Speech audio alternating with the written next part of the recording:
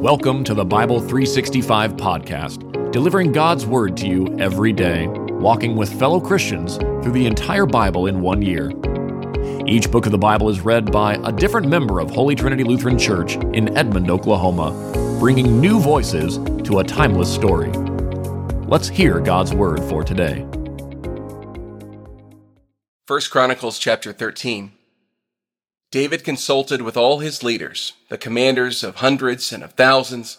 Then he said to the whole assembly of Israel, "If it seems good to you, and if this is from the Lord our God, let's spread out and send the message to the rest of our relatives in all the districts of Israel, including the priests and the Levites in their cities with pasture lands, that they should gather with us.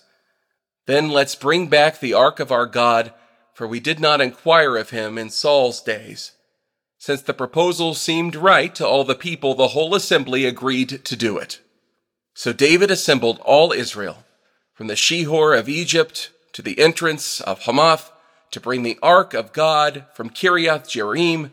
David and all Israel went to Baalah, that is Kiriath Jearim that belongs to Judah, to take from there the ark of God, which bears the name of the Lord, who is enthroned between the cherubim. And at Abinadab's house, they set the ark of God on a new cart. Uzzah and Ahio were guiding the cart. David and all Israel were dancing with all their might before God with songs and with lyres, harps, tambourines, cymbals, and trumpets. When they came to Chidon's threshing floor, Uzzah reached out to hold the ark because the oxen had stumbled. And the Lord's anger burned against Uzzah, and he struck him dead because he had reached out to the ark. So he died there in the presence of God. David was angry because of the Lord's outburst against Uzzah, so he named that place Outburst Against Uzzah, as it is still named today. David feared God that day and said, "How can I ever bring the ark of God to me?" So David did not bring the ark of God home to the city of David. Instead, he diverted it to the house of Obed-Edom of Gath. The ark of God remained with Obed-Edom's family in his house for 3 months, and the Lord blessed his family and all that he had. 1 Chronicles chapter 14. King Hiram of Tyre sent envoys to David, along with cedar logs, stonemasons, and carpenters, to build a palace for him. Then David knew that the Lord had established him as king over Israel, and that his kingdom had been exalted for the sake of his people Israel. David took more wives in Jerusalem, and he became the father of more sons and daughters.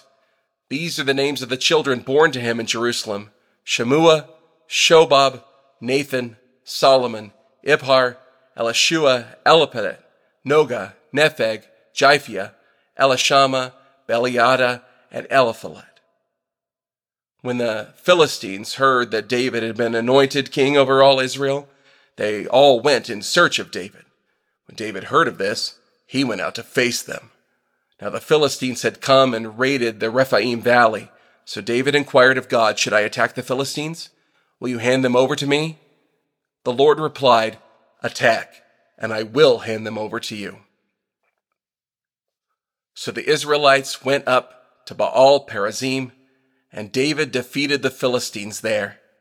Then David said, "Like a bursting flood, God has used me to burst out against my enemies." Therefore they named that place, "The Lord Bursts Out." The Philistines abandoned their idols there, and David ordered that they be burned in the fire. Once again, the Philistines raided in the valley, so David again inquired of God, and God answered him, "Do not pursue them directly. Circle around them and attack them opposite the balsam trees. When you hear the sound of marching in the tops of the balsam trees, then go out into battle, for God will have gone out ahead of you to strike down the army of the Philistines." So David did as God commanded him, and they struck down the Philistine army from Gibeon to Gezer. Then David's fame spread throughout the lands, and the Lord caused all the nations to be terrified of him. 1 Chronicles chapter 15. David built houses for himself in the city of David, and he prepared a place for the ark of God and pitched a tent for it. Then David said, "No one but the Levites may carry the ark of God, because the Lord has chosen them to carry the ark of the Lord and to minister before him forever." David assembled all Israel at Jerusalem to bring the ark of the Lord to the place he had prepared for it. Then he gathered together the descendants of Aaron and the Levites, from the Kohathites, Uriel, the leader, and 120 of his relatives. From the Merarites, Asaiah, the leader, and 220 of his relatives. From the Gershonites, Joel, the leader, and 130 of his relatives. From the Elizaphanites, Shemaiah, the leader, and 200 of his relatives. From the Hebronites, Eliel, the leader, and 80 of his relatives. From the Uzzielites, Aminadab, the leader, and 112 of his relatives. David summoned the priests of Zadok and Abiathar, and the Levites Uriel, Asaiah, Joel, Shemaiah, Eliel, and Aminadab. He said to them, "You are the heads of the Levite families. You and your relatives must consecrate yourselves, so that you may bring the ark of the Lord God of Israel to the place I have prepared for it. For the Lord our God burst out in anger against us, because you Levites were not with us the first time, for we did not inquire of him about proper procedures." So the priests and the Levites consecrated themselves to bring up the ark of the Lord God of Israel. Then the Levites carried the ark of God the way Moses has commanded, according to the word of the Lord, on their shoulders with the poles. Then David told the leaders of the Levites to appoint their relatives as singers, and to have them raise their voices with joy, accompanied with musical instruments, harps, lyres, and cymbals. So the Levites appointed Heman, son of Joel, from his relatives Asaph, the son of Brakhage, and from their relatives the Merarites, Ethan, the son of Cushiah.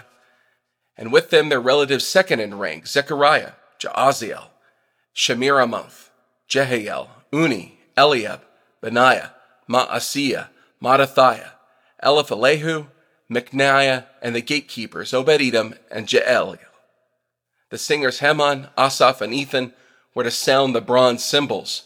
Zechariah, Aziel, Shemiramoth, Jeiel, Uni, Eliab, Maaseiah, and Benaiah were to play harps according to the Alamoth. And Mattathiah, Eliphalehu, Micniah, Obed-Edom, Jeiel, Azariah were to lead the music with lyres according to the Sheminith. Cheniah, the leader of the Levites in music, was to direct the music because he was skillful. Berechiah and Elkanah were to be the gatekeepers for the ark. The priests, Shebaniah, Jehoshaphat, Nathaniel, Amasai, Zechariah, Benaiah, and Eleazar were to blow trumpets before the ark of God. Obed-Edom and Jehiah were also to be gatekeepers for the ark. David, the elders of Israel, and the commanders of thousands went with rejoicing to bring the ark of the covenant of the Lord from the house of Obed-Edom. Because God helped the Levites who were carrying the ark of the covenant of the Lord, with God's help they sacrificed 7 bulls and 7 rams. Now David was dressed in a robe of fine linen, as were all the Levites who were carrying the ark, as well as the singers, and Shenaniah, the music leader of the singers. David also wore a linen ephod. So all Israel brought up the ark of the covenant of the Lord with shouts, the sound of the ram's horn, trumpets and cymbals, and the playing of harps and lyres. As the ark of the covenant of the Lord was entering the city of David, Saul's daughter Michal looked down from the window and saw King David leaping and dancing, and she despised him in her heart.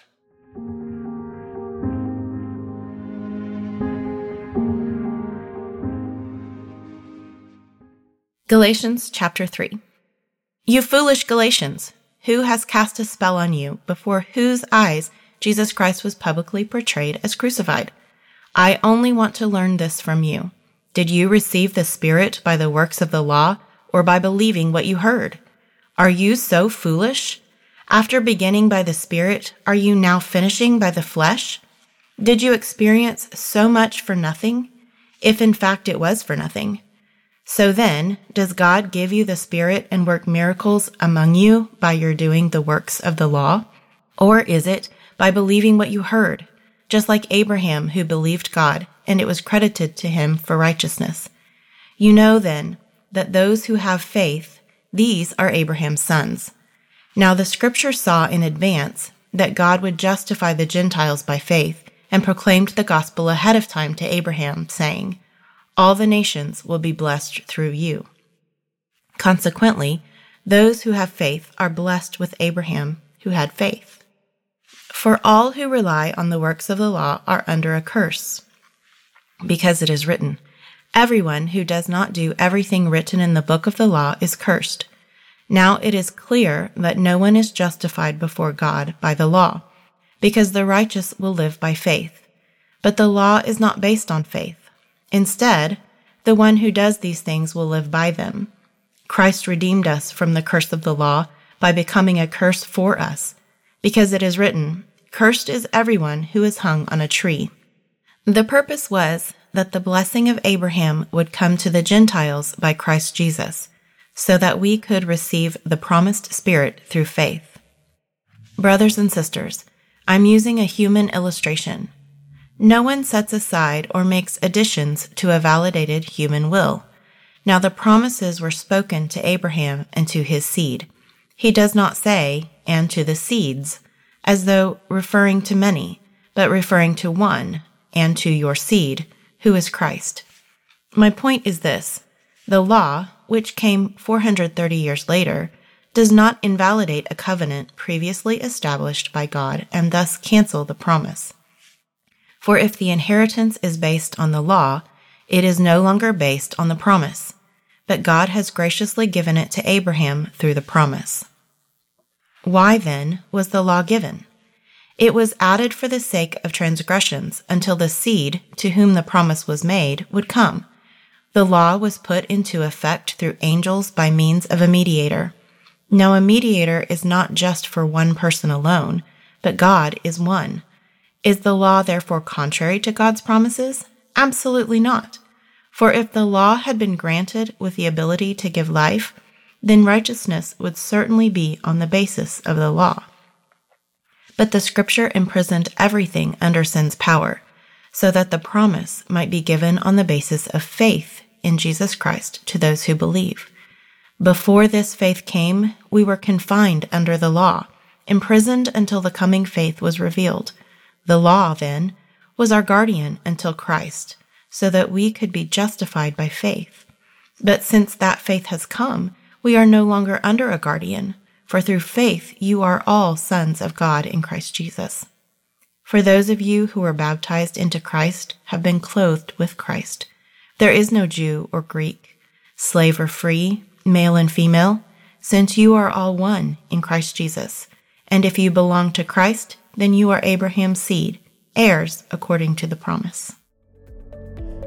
This has been the Bible 365 podcast, a production of Holy Trinity Lutheran Church and School in Edmond, Oklahoma, in collaboration with Cinematic Waves TV and Film Post-Production Studios. The Christian Standard Bible is copyright 2017 by Holman Bible Publishers, used by permission. Having heard the word for today, may the same Holy Spirit who inspired Scripture now inspire faith in you to live each day as a disciple of Jesus Christ. Love God, love one another, and love your neighbor.